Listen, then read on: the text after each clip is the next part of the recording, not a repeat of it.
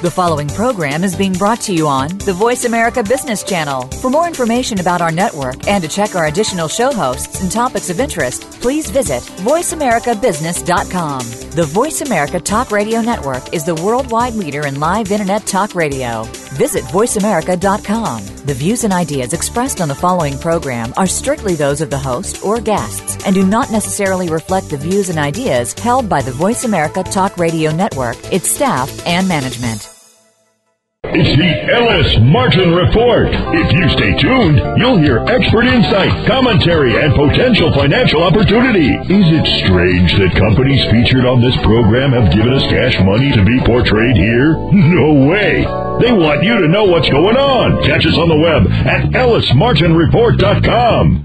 Here's the host of the Ellis Martin Report, Ellis Martin. Today on the program, I'll speak with Brad Thompson, CEO of Oncolytics Biotech Incorporated, trading as ONCY on the OTCQX and ONC on the TSX. Oncolytics has developed a reovirus called reolysin that attacks cancer tumors while leaving healthy cells alone. Nobilis Health Corporation is with us. Nobilis trades on the AMEX under the symbol HLTH and on the TSX as NHC. And the silver guru, David Morgan of the Morgan Report, joins me for a full discussion as to whether or not silver has hit a triple bottom and why it might be just the right time to jump in and accumulate physical silver if you haven't already done so. Let's begin the program. David Morgan is an expert on silver, gold, and precious metals investments. He's a world-renowned lecturer appearing on CNBC and the Fox Business Channel. He's an author, having penned Get the Skinny on Silver Investing. And Mr. Morgan is a regular contributor and friend of the Ellis Martin Report. David, welcome back to the program. Ellis, it's good to be back. I decided day before yesterday, actually, that the bottom was in. I made my own personal decision that the bottom was in with regard to silver, even though I've been watching a decline in gold and silver for quite a long time. I'm at the place in Santa Monica. The name of the place is called Wilshire Coin. I'll give them a plug. And the young man behind the counter, by young, I mean he was probably in his late 20s, early 30s, very young compared to me. And he said to me, yeah, it's being manipulated. I didn't expect that to come out of the mouth of a young dealer. He said that, and I thought, well, geez, is that really still true? Is that what's going on? And then I was listening to an interview you had done with the SGT report very recently, and that was the gist of that conversation. Basically, the gist of what I understand from the interview is the manipulation is ongoing, and nobody in power, whoever those folks are, want to see any sort of value with regard to silver or gold. Where do you stand on this today in November? Well, I've been pretty consistent. I mean, basically what I've said forever is that the long-term trend cannot be manipulated. And within the long-term trend, certainly it is. From time to time, I am not in the camp that, every squiggle, every dollar move is kind of at their beck and call. I mean, when silver ran from 19 to 48, how much manipulation was going on? I don't know, if any. Certainly, I do know when it's running hard, what they do is they stand aside and they wait for the market to exhaust.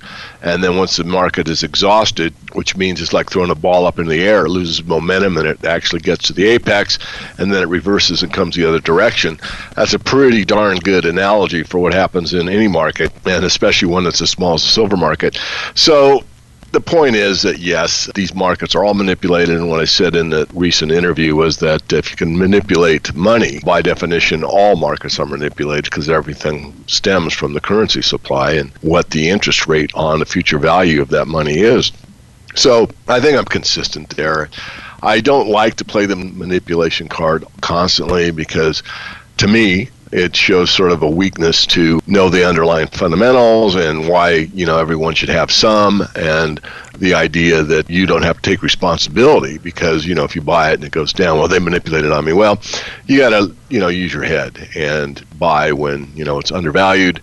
And as far as the sale goes, it's going to be something I think is going to be rather difficult for me when I make my call because there'll be such a fervor around the metals that anyone that even thinks of selling them will be, we might be despised at that moment in time. But I'll approach that when the time comes. So probably a long answer, but a significant answer because most people, in fact, some that were in the camp of, there's no manipulation or whatever, in the last few years have basically come into the camp that, yes, these markets are manipulated. And most in the camps that are, this or that may be manipulated, are now in the camp that almost all markets, if not all markets, are manipulated. I mean, of course, this is provable for several aspects. One is the Working Group on Financial Markets, and secondly, the LIBOR scandal, which is public knowledge in the public forums all over the place.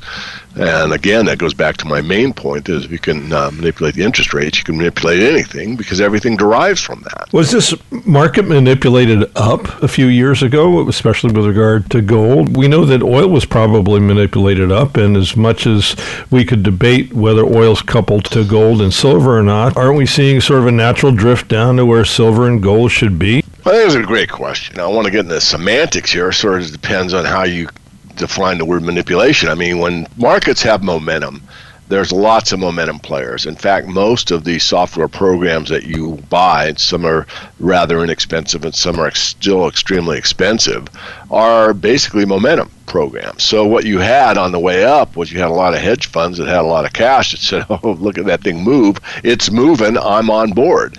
And that makes it move even more for a while.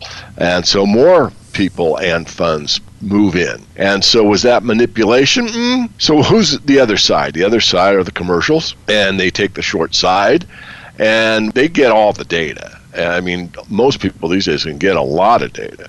And so what you look at is how much volume is coming in, because all movement in markets, especially if they're free markets, move based on the amount of volume. How much is wanted. If a little bit's wanted, then a big move is unwarranted. But if a lot is wanted, a lot of buying pressure, that means the market's going to move up. A lot of selling pressure, that means the market will move down. So they see it, and so they'll take some rather what I call schoolboy positions on the way up.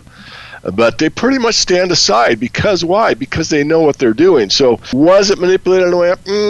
I would say not so much that it was manipulated as it was a momentum play, very similar to the oil market.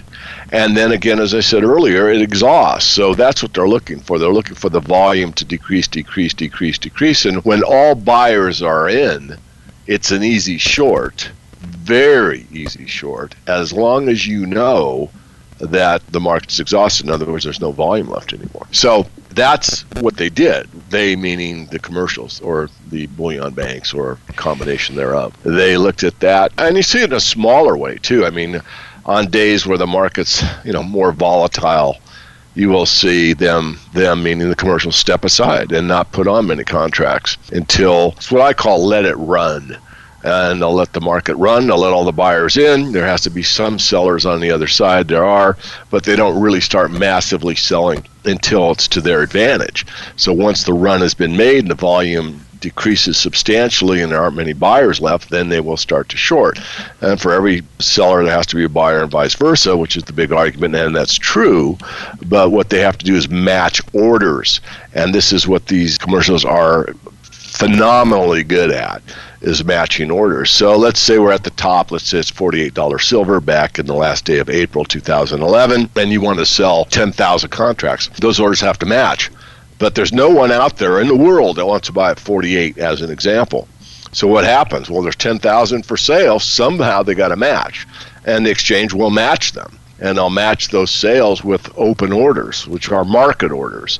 So then someone said, well, I missed silver on the way up to 48, but I think 40 is a good buy, so I want 100 contracts at 40 as an example, so that sell matches at 40 and it clears, and now you got 100 sales at 40, and there's a gap between the $48 price and the $40 price. Now, that is not what happened. I do this for example and illustration purposes only, but that's how gaps are developed in the chart. And once the downward pressure starts, as I just outlined, it'll go really hard and really fast. And these guys then are absolutely in control, and they'll just keep selling more and more and more. And of course, they've already sold some on the way up, and they'll just push it down and down and down. So it's pretty evident from anybody that looks at the data and knows what they're looking at that the most of the, let's say, activity that has been directed to control the level of price movement has mostly been on the downside or the short side.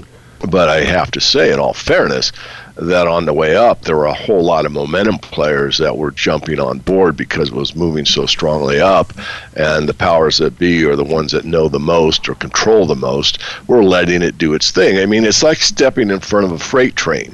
When do you step in front of a freight train? When it's going 100 kilometers an hour, or when it's coming in the depot and it's about ready to roll to rest? Well, then it's pretty safe to step into front of it. I think I try to make it very clear so everyone can understand it, because it's important to understand. I mean, there's a lot of people that base it all on emotion. Oh, they manipulated, or they didn't, or they don't, or they will, or David doesn't, all that stuff. And I don't have time for it, really. But that's how it works, and that's how it's been working, and it's been working in their favor for quite some time. And one more thing, even though I belabored the point, Ellis, and that is the psychology, and that's something that no one really talks about. I did a interview all about the psychology of the markets with my friend Sherry Wilcox 2 years ago, and it actually caught quite a bit of attention on the internet for a while, because this is when the market fundamentally kind of gives up, and that was at the $26 silver level and the $15.50 gold level, and those massive sales that no one in their right mind would sell that much at one time unless they wanted one thing to happen, and well, two things to happen. One, they wanted the price to get crushed for both the metals, and they wanted the psychology to change from somewhat bullish to fairly bullish to, oh my goodness, I wish I never even heard of the precious metal. And they accomplished that, both of those things. They crushed the metals downward, both gold and silver, and more importantly, they crushed the psychology of the market, that bullish people turned bearish, people that were waiting to buy decided not to, and a lot went on at that juncture. I ought to be able to answer this question, but I'm asking you, and maybe you could be more objective and put some analysis into the answer. Why do people like me, who are very conservative with regard to investing, and even with physical metal, and you're always telling your subscribers, people like me, to accumulate physical metal, why do people like me just decide yesterday or the day before that this is probably the bottom, or maybe $1 or $2 away from the bottom? Now's a good time to accumulate. What's the psychology behind that? Well, I can't speak for you. I mean, that's the whole point, really. It's an individual case-by-case basis. I mean, there are people that are willing, very patient, and they've got an objective, and they may not have an exact price point, but they all of a sudden realize, or not even say all of a sudden, they've been watching the market for a long time, and they realize, it's bounced off this level. Maybe they don't know that consciously, but subconsciously. We certainly have bounced off the 1417, 1411. I think the last print a couple days ago was around the 1420 level. So right now, as we're doing your show, Ellis, we have a triple bottom. Does that mean that it is a triple bottom? No, because I need to see more data. We've only come off that bottom for like a day or a day and a half, and we're early in this session right now. But that could be it. Certainly looks like it is. And the other part of it is fundamentally you're buying it at a price cheaper than almost any mine on the planet can mine it for, except save one that I know of. And so you're buying it at a very, very valuable, value-based price, meaning you're buying it for what most silver miners can't manufacture it at. So it's a great buy, especially if you do it in a manner that's, it's not your life savings. You're not betting the farm. You're not putting everything that you own into the silver or gold market. You're taking an approach, and you probably have the idea that maybe if it goes lower, you could buy some more. I don't know, but a lot of people do that. So, but it's a case-by-case, individual-by-individual basis. That's what makes a market. And that's why markets cannot be predicted 100% of the time. Markets can be predicted fairly accurately for a great percentage of the time. But people are people, and they are unpredictable all of the time. And that's why you have things like the long-term capital management blow up, because their math model was there are predictabilities that would get within certain ranges, and when they're off so many sigmas, and I'm not trying to impress anybody, it's just a Greek letter that means how far out of the normal range something is, were so extreme that it was impossible for that to go on. But it did. And that's because human behavior cannot be predicted all the time. And because of that fact, you have to be very careful in any market. So could the markets go much lower? Sure, they could. The other part of it is that with silver around the $14 level, the premiums are still up somewhat, not as high as they were a month or two ago when we were having a retail shortage, but they're still up there fairly decent. And if silver were to drop to, say, 12 as a quick thought experiment, you would probably see the premium come back in the market rather aggressively, which means this. You can buy silver today at, say, 14 and change and pay 15 to get it. If silver were to drop to 12, you'd probably still be paying somewhere around 15 to get it, even though the paper price has dropped $2. And I'm doing that, again, as a thought experiment or as an example to let people know the realities of the physical market versus the paper paradigm. If you wanted to buy silver at 12 and you had a futures account ready to go and you could pull the trigger either on your computer or call your broker and establish a position at that point in time, then certainly you could take delivery on $12 silver, which would end up costing you somewhere around, I don't know, $12.35 or so. Because no one buys at spot as the full price. You can lock in the spot price, but then even if you're buying raw silver, which means commercial bars, what you actually get is some more paperwork. You've got to fill out some paperwork for the exchange that costs money. You've got to do this transfer thing that costs money, and then you've got to transport it to your house, which costs money. So by the time you get those bars in your hand, you have paid spot plus some amount in order to do the paperwork and the transportation costs that are involved. So when you trade at spot back and forth, all you're doing is you're trading derivatives. You're not trading physical metal. If you're trading physical metal, there's an added cost to it. I decided when I accumulated some silver this week, I decided that I was willing to average down. So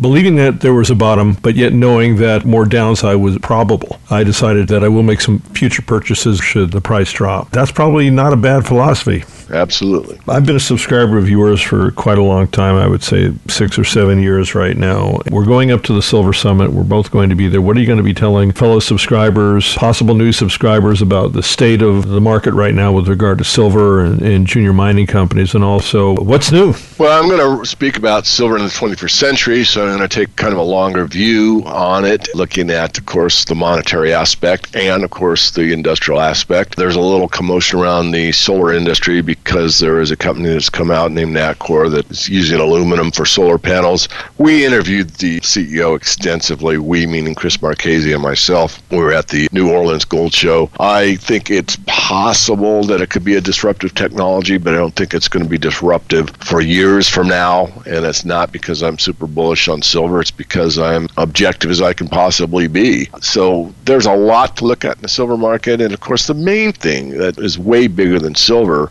is what is the context for the global economy and what is the context for the global financial markets, because there's been a huge disconnect between the financial markets and the real economy. And because of that fact, people need to really be reassured about what the truth is and how they can position themselves, not only financially, because it's bigger than money, for what is actually taking place in the real world. And this is something that you're not going to get from the mainstream financial press or from the mainstream media.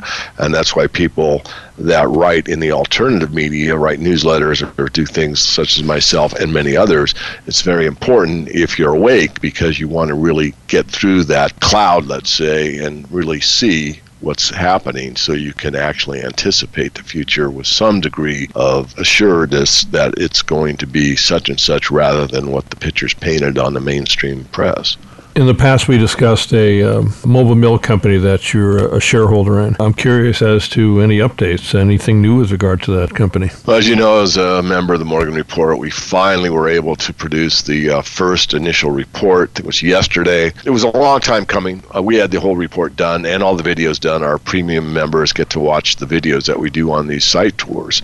And this one's actually quite extensive, probably more than some that we do. And those will be uploaded for any members that are listening to this. They will be uploaded here shortly. But we had the report done, and just before we were going to issue the report, in fact, ahead of schedule, we were giving information from the company that there was going to be a restructuring of the whole situation. And so that made it where our hands were absolutely tied, could not say anything, and had to wait for a public announcement to be made before we were allowed to say anything by law. So obviously we adhered to that. We didn't want any of our members to get in trouble, nor of course ourselves. And so we just stuck to our guns and know what the facts are, and we had no inside information. In fact, I didn't know the details until it was public information, which is how it should be. Sometimes these companies will kind of whisper to an analyst or a newsletter writer or something that really they be better off if they don't. But it happens. It's happened with me, and I just keep my mouth shut because it's basically insider information. And so you really are restricted to the law, which is a level playing field. I say that because we see some of the, let's say, other entities not participating with that, but I do. So until it's public information or publicly disclosed, I just wait. And once that's established, then, of course, we move onward.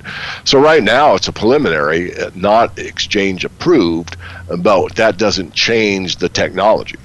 And so we put out the report on the technology. Of course, we gave the particulars from the news release that is public domain information for everybody to go ahead and check out. And once this exchange approves this transaction, which I expect that they will, then we'll probably tip our hat and say we suggest this as a speculative situation. So hopefully I didn't talk around that too much. Still exciting. I really like it.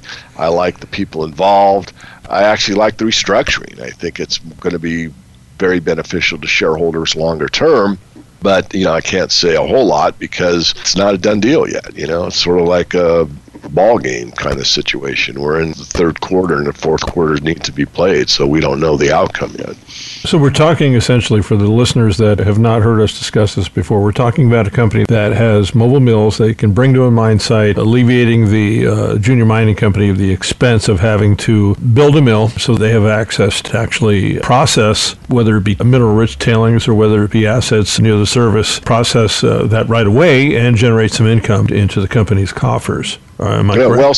Well said. I'll add on to it. Basically, it's gravity feed gold, and if you can crush it at the beginning and stick it in the hopper of this mobile mill, you basically get gold out the other end, and then it's on a shared basis with this company that we're so high on and the company itself. And the big thing are two things. One is it's non-dilutive to the shareholders. So if you have mining company ABC and the ABC company has gravity feed gold, it's a good way for them to finance without diluting the shareholders.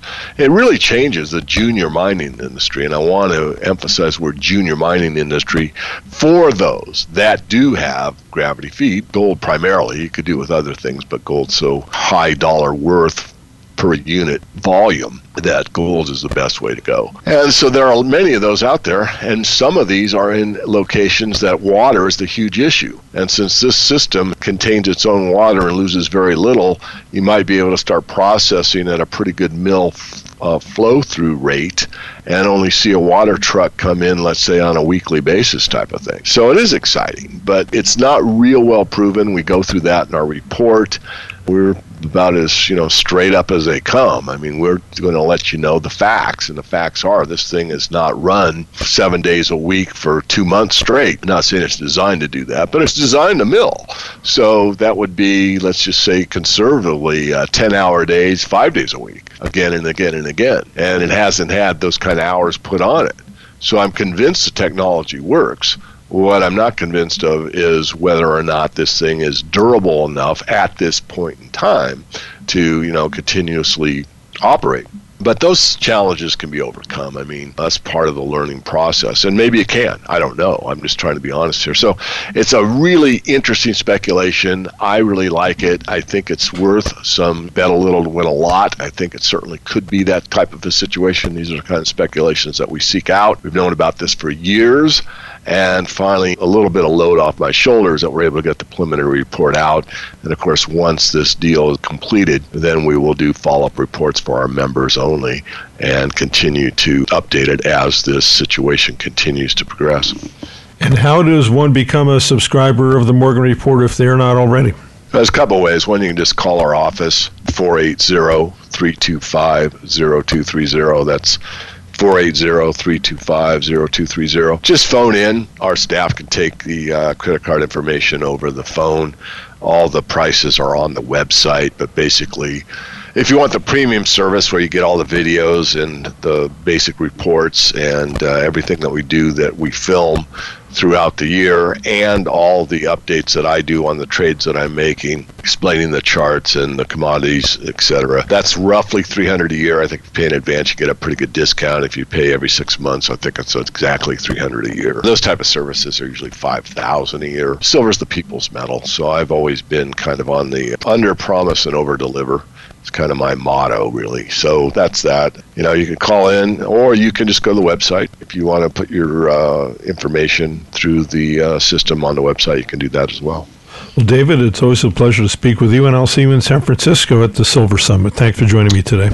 Oh, my pleasure. Thank you. I've been speaking with the silver guru, David Morgan. His website is themorganreport.com. Listen to the segment again on the homepage of our website, ellismartinreport.com, or download the entire Ellis Martin Report on iTunes. Resource stocks, gold, silver, rare earth elements, oil and gas stocks. Learn about them by going to our website, ellismartinreport.com. Join me for a conversation with Dr. Brad Thompson, President and CEO of Oncolytics Biotech Incorporated, Trading on the OTCQX as ONCY. and on the TSX as ONC. Oncolytics Biotech is a biotechnology company focused on the development of oncolytic viruses as potential therapeutics for use in a broad range of cancers. The company is conducting clinical studies using reolysin, its proprietary formulation of the human reovirus, and some of the most prevalent forms of the disease, including lung, colorectal, and pancreatic cancers. Brad, welcome back to the program. Oh, thanks very much. Since you've had cancer, how does one who is diagnosed with cancer work through the shock of the discovery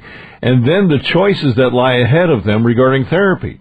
How do you learn to trust your oncologist, your caregiver? Or is that something you just do as a given? It's a bit of a revelation, and not in a positive way, when you get a phone call from a doctor or a testing group or whoever to say, you've got something here and we've got to take care of it. In my case, it was my general practitioner who I went to with a mole that was not a mole. She took a biopsy and I just kind of forgot about it. And the next morning I got a phone call actually from a fellow that was a year ahead of me at university that I knew, going, "Oh, hi Brad, we haven't talked for a while, but I'm operating on you on Monday." This was on a Friday. And I'm like, what? It was a bit of a shock, I have to say. You know, when 1 minute life is fine and the next minute life is kind of tenuous. It is a shock. Now, I mean, I have a bit of an advantage because this is, you know, the business I'm in, so I was able to kind of go through and evaluate the options and go through all that, which I would encourage people to do, especially in some cancers. The field is moving so quickly. It's unreasonable and candidly a little unfair to expect a practitioner in the area to spend the 10 minutes a day they're not helping patients out, keeping up on the newest therapies. So, you know, I was fully armed with the current state of the art when I went in for surgery 2 days later. And anybody familiar with the Canadian healthcare system will tell you that that kind of surgical response time tells you how serious people took it. I had the surgery and all the follow-ups and those sorts of things, but it's something that you have to be on guard with for the rest of your life. I mean, I had melanoma, this sort of thing that when you hear that M word, you know that for the rest of your life you're going to have to be watching, because you're never safe, you're never cured. And it changes everything. It changed how I approached going outside, even though as an adult it's kind of too late to stay out of the sun, you still do it. And it changed, you know, diet, it changed habits, it's, you know, my family, of course, it changed their perspective on me. You sort of look around at Brad in this case and think he's kind of eternal, and all of a sudden the next day he's not. It's a big change in your outlook and a big change in your perspective. But it's certainly having that personal experience, and then I had a couple of other close family members die within months of that happening, of cancer. It really focuses you on what's, I think, important, you know, the business side of my life, which is developing a drug for cancer. I don't need to be motivated in the morning to get up and to focus on trying to push our product along and try to help people out. Let's talk about your proprietary technology, reolysin, which is essentially a reovirus designed to attack cancerous tumors like a virus would, leaving the surrounding cells intact. Well, the reovirus is a very common virus found in the environment. My analogy, which works in wet places, if you were outside today and it was raining, which in LA isn't exactly the best analogy to use usually, but many places it is. If you're outside and it's raining and you're splashing water on your legs, you're splashing reovirus on your leg. And that is absolutely true. It's found almost everywhere in the environment. And it's because it's a virus that affects mammals. So a dog can get it and pass it on to a squirrel, who can get it and then pass it on to a cat, who can then pass it on to you. It's very common. but it actually doesn't cause any disease. It's a virus that infects people but doesn't cause a disease. And a disease from a virus is just a side effect of whatever damage the virus may or may not do. And if it doesn't do any damage, then there's no disease. The reason we're interested in it as a cancer therapy is that, in the literature, in the scientific literature, since the 1800s, every few years, somebody would note that a patient was dying of cancer and would come down with a mild flu-like illness and mysteriously basically leap out of bed, and fly out the window, whatever you want to say, and they'd be fine. And this has captivated our research community forever. And as a result of that, there's a number of viruses that are under development for cancer research. Now, the reovirus is different than the rest of them. Every one of them is unique. Because it's so commonly found in the environment, we just had a feeling that it would be safe. And it has a very special set of unique properties and a twofold way of actually working. The first way is if you have the right genetic profile. There's certain genetic defects that lead to cancer. And if you have the right genetic profile, then the virus, when it enters into a cancer cell, will replicate and kill that cell in 2 or 3 days. Reovirus all by itself, without the immune system or anything else, really is effective at combating tumor growth. And we've shown in multiple clinical studies now that the virus is actually reducing tumor burden in patients. And that by itself has a lot of value. There's a lot of value in that. We've been kind of looking for years about differential effects in overall survival, which is the other thing that people are interested in, of course, in cancer therapy. And, once you've reduced the tumor, then the question is do you also extend lifespan? And what we think is happening with the reovirus is that the virus, any lifespan benefits you may accrue on that, comes from it interacting with the immune system. It does so in 2 ways. The first is that it actually upregulates the immune response or increases the immune response against tumors by replicating in tumors. And so the body looks at it and goes, that's a virus infection. And it's in a specific tissue, and I'm going to attack that virus infection wherever it is. And in this case, it's in a tumor. And so you mount effectively like the same kind of defense you'd have against an infectious disease, a bacterial infection, or if you have a parasite, you get all the same kind of immune responses.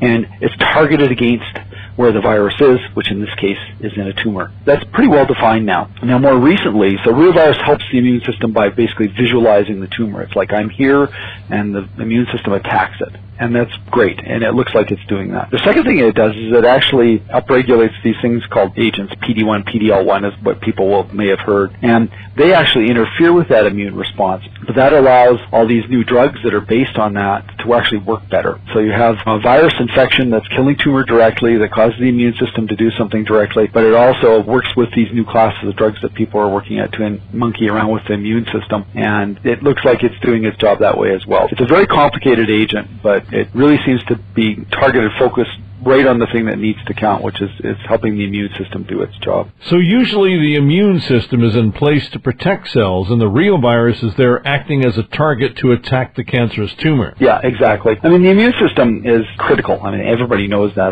Without the immune system, you would die very quickly from infection and a variety of other things. But the immune system, its basic big picture thing is it gets rid of things that are foreign, like things that don't belong. When it's working properly, if you get a virus infection or a bacterial infection, or if you have a parasite, if you have a parasitic worm or things like that, then the immune system will target that and get rid of it, and that's what it's supposed to do. But it also targets and gets rid of cancer every day. Like everybody you see walking around on the street has had cancer. Most people don't actually have the disease cancer, though, and that's because the immune system targets and gets rid of that just routinely, 99.99% of the time. It's that 0.001% of the time when the immune system misses it that cancer has a chance to grow and turn into a disease. When people get cancer, usually it's a disease of aging, and when your immune system starts to get weaker. Most cancer patients are unfortunately my age or older, and your immune system starts kind of dying off when you get older. The immune system does some other things, though, that are could cause problems. You have all these autoimmune diseases, and that's like some of the arthritic conditions and things like that. And those are as a result of the immune system mistaking your own body as being foreign. It shouldn't be there, so that the immune system actually attacks your own tissues, like healthy tissues, and that's how you get these diseases. It's a big area in medicine, either turning the immune system away from doing the wrong thing or trying to amplify the good things that it does. And what reovirus does is actually amplify the good things. It actually causes the immune system to go, oh, there's a tumor that I missed. I didn't see that before. I'm going to go after it. That's quite a unique and special thing. So we've identified that a weakened immune system is a potential precursor for cancer. What are some of the things that weaken the immune system in conjunction with age or separate from that stress? diet, that sort of thing. Absolutely, and this isn't meant to scare people, but it might. If you have a sleepless night for whatever reason, you're worried about something, you just didn't sleep well, your neighbors were making noise all night and you couldn't sleep, whatever the reason, in the morning you are technically immune suppressed. It just takes as little as one sleepless night can actually reduce your immune system. And people know this intuitively. I mean, people are always talking about how I was tired, then I got a cold, or I got run down, then I got the flu. That kind of day-to-day stress and lack of sleep, really bad sleeps. You know, if you take an overnight flight on an airplane where you got the altitude issues and it's dry and you didn't sleep well, all those things cause low-grade immune suppression, but to the point where people actually can get sick, and they do. When you get older, basically you're like that all the time. And I mean, as your body ages, so does your immune system. There's quite a bit of work going on in our community looking at ways to kind of selectively boost the immune system as people age to try to prevent that from happening. And, that's mostly directed at trying to make sure you don't get infections. One of the leading causes of deaths for people again my age and older is getting things like pneumonia and things like that. And it's a real risk factor. So, I mean, if you can just boost the immune system gently in however you do it, that has a lot of medical benefits to reduce infection, but it also has a nice side effect of probably reducing cancer rates as well. That's fascinating. I didn't know that. So one of the most important things you can do to protect your immune system is to eliminate stress and create a peaceful, undisturbed sleep environment. Oh, absolutely. And taking regular exercise, and it doesn't have to be hyper-vigorous exercise. I mean, I'm still surprised at how little exercise reduces things like Alzheimer's risk dramatically. I'm about to sound Canadian here. If you go on 3 1-kilometer walks a week, so 3 little over half-mile walks a week, which isn't very much walking, I mean, you reduce your risk of dementia and Alzheimer's by a huge percentage just by walking. You don't have to go out and run a marathon to get the health benefits from that, but you get the same thing on your immune system. Just eating well, watching your weight, getting sleep, and taking mild exercise. It has just huge benefits at risk reductions and all sorts of things, including cancer. And then you're legitimately tired so you can get a full night's sleep. I mean, I have trouble sleeping, which doesn't surprise anybody. And my doctor's advice to me was don't drink coffee like the way you do in the evening, because I drink buckets of coffee. I mean, I just live on coffee. And get exercise in the evening, which is normally viewed as a taboo. You shouldn't exercise in the evening. But if I exercise in the evening and I stay away from caffeine, I sleep beautifully. Boy, do I feel good the next day. So it's pretty immediate. It's a good thing. Interesting. I'm glad we're able to provide this information to our listening audience, Brad. I'm one of those people who likes to hop on the treadmill at night. I didn't know that it was helping me protect my immune system by assisting in giving me a good night's sleep, which I always get after doing so. Let's talk about the investment potential of this company. I was reading the other day where biotech giant Amgen was earmarking about $1 billion towards a buyout candidate. Will Oncolytics Biotech be that kind of buyout target in the near future? It's hard to say if we'd be a target for Amgen specifically. I mean, Amgen's a very good company. They have very good people working for them, and they will go out and find a company or companies, and more likely the case, that fits into their profile, either into an area they want to go into that's new, or bolsters areas that they're already working in. So if we fit that profile, then Amgen will come and talk to us. And if we don't fit that profile, then Amgen will be talking to other people. Amgen has bought numerous companies in the past and has gotten programs from other people in the past. I mean, their program that resulted in the first virus being approved for cancer therapy in the United States was actually a result of them buying a company from the UK called Biovex. So they have a long track record of working in this area. Will you wait for the maximum share price possible beforehand when considering buyout or takeover options? That's what we're in business for, is to maximize shareholder value. Different people have different perspectives on this, but I mean, if we get a legitimate buyout offer, we will always take it to our shareholders. I've never been one to get in the way of shareholders deciding offer is legitimate or not, and encouraging them to vote however we feel they should get the chance at voting on it. My personal view would be to wait till we get to a maximum share value within our program before that event happens, and that's how we're planning our program. You've been in the business a long time, and of course you're a doctor. Let's look at your company as objectively as possible.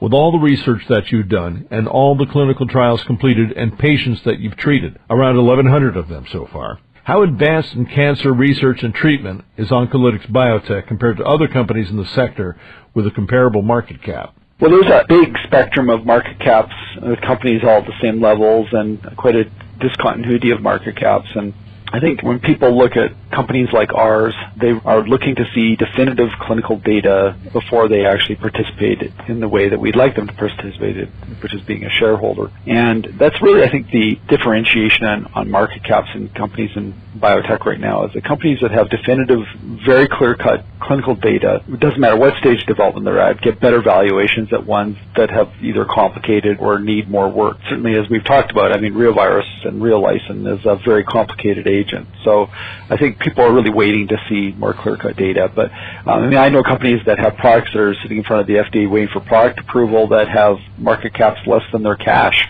It's really all over the place. You just have to have faith that good clinical data and getting product approval in the end will result in, a valuation that all your shareholders will be happy with. And kind of bumps in the road along the way are bumps in the road along the way.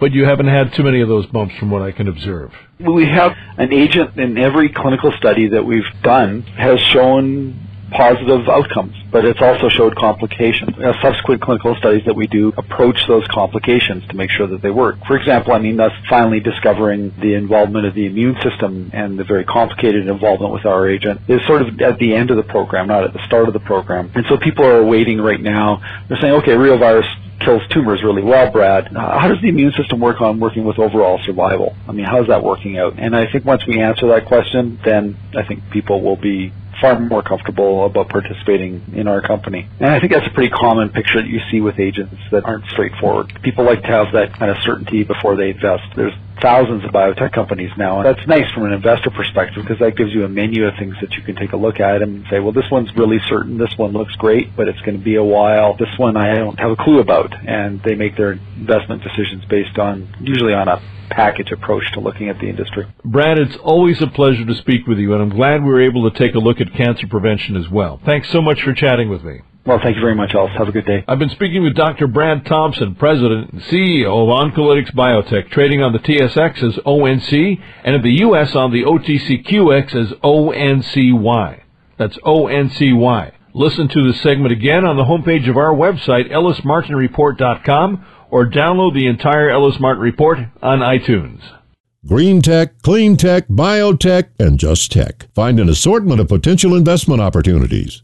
EllisMartinReport.com. Hey, it's me, Cool Voice Guy. Unless your brain is the size of a watermelon, like mine, you'd probably like to hear these segments again and again and again. Find us on the web at EllisMartinReport.com. That's EllisMartinReport.com. If you listen to all of them, your mind will be saturated with money juice. That's what I call it. That's EllisMartinReport.com. I'm Ellis Martin. Join me now for an interview with Patrick Yoder, the Vice President of Sales for Nobilis Health, trading on the TSX under the symbol NHC.TO. And in the U.S. as HLTH. Nobilis Health strategically partners with physicians in the development and management of ambulatory surgical centers, or ASCs, with the mission of providing superior medical care, increased patient satisfaction, and lower costs for healthcare delivery. Nobilis, under its previous name Northstar Healthcare, recently acquired Athos Health for $34 million. Athos, based in Dallas, focused on the marketing and delivery of specialized healthcare services in 7 states. Patrick, welcome to the program. Great. Thanks, Ellis. I'm glad to be here. What are the responsibilities accompanying your position at Nobilis? Well, I am the Vice President of Sales and primarily concentrate on physician recruitment and relationships. How does that translate into revenue? Our main focus is to go out and recruit physicians to utilize our facilities. And we do that through a number of different programs, primarily the marketing side. So they come over, they do their surgical procedures at our facility, and when they do those procedures, that's when we bill the insurance companies and generate the revenue. So majority of our revenue at Nobilis is built around our surgical operating rooms. in our ASCs, our ambulatory surgery centers, and our hospitals. And our hospital is a surgical hospital. The more cases that my team can generate, the more revenue. So you have a team of individuals that are recruiting physicians, surgeons, that have a reputation, a following, that can bring something to the table with regard to using your surgical centers, right? That's correct, Ellis. We really primarily are in 3 markets, Houston, Dallas, and Scottsdale, and each market has a team of sales representatives that go out and try to recruit physicians to utilize our facilities. And then each market also has a team of physician liaisons that go out, and once the physician comes on, decides he wants to start doing cases, they effectively onboard the physicians and get them used to our facilities, and there's some equipment we have to buy for each physician, so they primarily handle that and then maintain a long-term relationship and the folks that interact with the physicians on a day-to-day basis. Well, I guess they would have to, because after they recruited the physicians, it's your responsibility as a company to ensure that their practice grows within the Nobilis umbrella. Yep, that's correct, Ellis, and that is what their job is primarily focused on, is making sure they're happy, and if there's a different way we can work with them, we explore that option as well. Give us an idea of your background, Patrick. How did you find your way to working with Nobilis? I have always been in healthcare. I started off in pharmaceutical sales, spent a number of years with Pfizer, and then a natural progression from pharmaceutical sales is medical device sales. I worked for a minimally invasive spine company in Nashville, Tennessee for a number of years, and then when my wife and I started having kids, we decided to get closer to her family, which often happens. I took a job with Intuitive Surgical as a sales representative here in Houston, Texas. And Intuitive Surgical is the maker of the Da Vinci surgical robot. And I spent 4 years with Intuitive selling robots in the Houston area, and the Texas Medical Center was where I was primarily based out of. And then I got into sales management with Intuitive and actually managed their capital sales for most of Texas. So the Houston area and the Rio Grande Valley all the way out to West Texas. I was approached by Barry Katz, one of the recruiters, and Don Kramer, Dr. Kramer. They called me in and kind of explained what Nobilis was doing, and they're approached, and they needed somebody to come in and start a sales force and grow their business. Because they had a great message, they had a great plan with differentiating themselves among the other ASCs. They just didn't have anybody to go out and let the world know and let the surgeons and the physicians in the community know. So they needed some competent feet on the street. So they brought me in about a year ago, and since then we have built a team. I think we've got, at last glance, I think we have 15 sales representatives. There's 15 folks that are in the sales department within Houston, Dallas, and Scottsdale. Let's talk about robotics. You mentioned your history in that arena. How important a role does robotics play in Nobilis surgical centers? It's interesting. Robotics in medicine, I think we all agree there's certainly a place, and the future is getting closer and closer. So I really feel like robotics is certainly here to stay. It only enhances a patient's ability to have a minimally invasive procedure. Where it fits in the ASC environment, it's still up for debate. We've elected not to invest in the Da Vinci robot and robotics at this point because most of the data that's available and most of the utilization within robotics is for more complex surgery. It's such a significant investment at this time. It's really hard to justify that type of acquisition for something that's not really in our sweet spot. Most of our centers are outpatient surgery centers. We kind of leave the extremely complex surgeries that the robot's involved in, we leave those up to the big hospitals.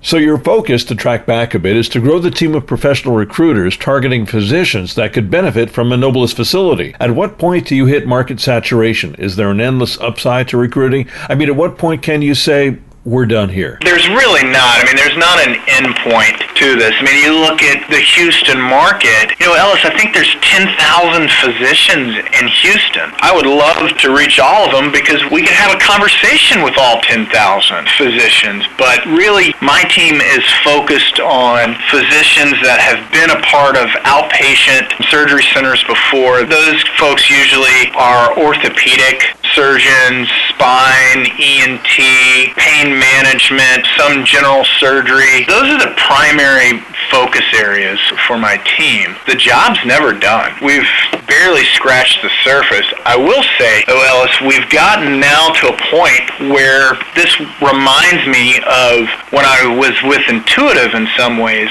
We've crossed a chasm, so to speak, Ellis, where we are not as actively recruiting physicians now because of our marketing efforts and because that's what we've become known for. We're at a point where physicians are now contacting us, and we're in a good position to say, we'd like to work with this physician, and maybe this physician's not a great fit.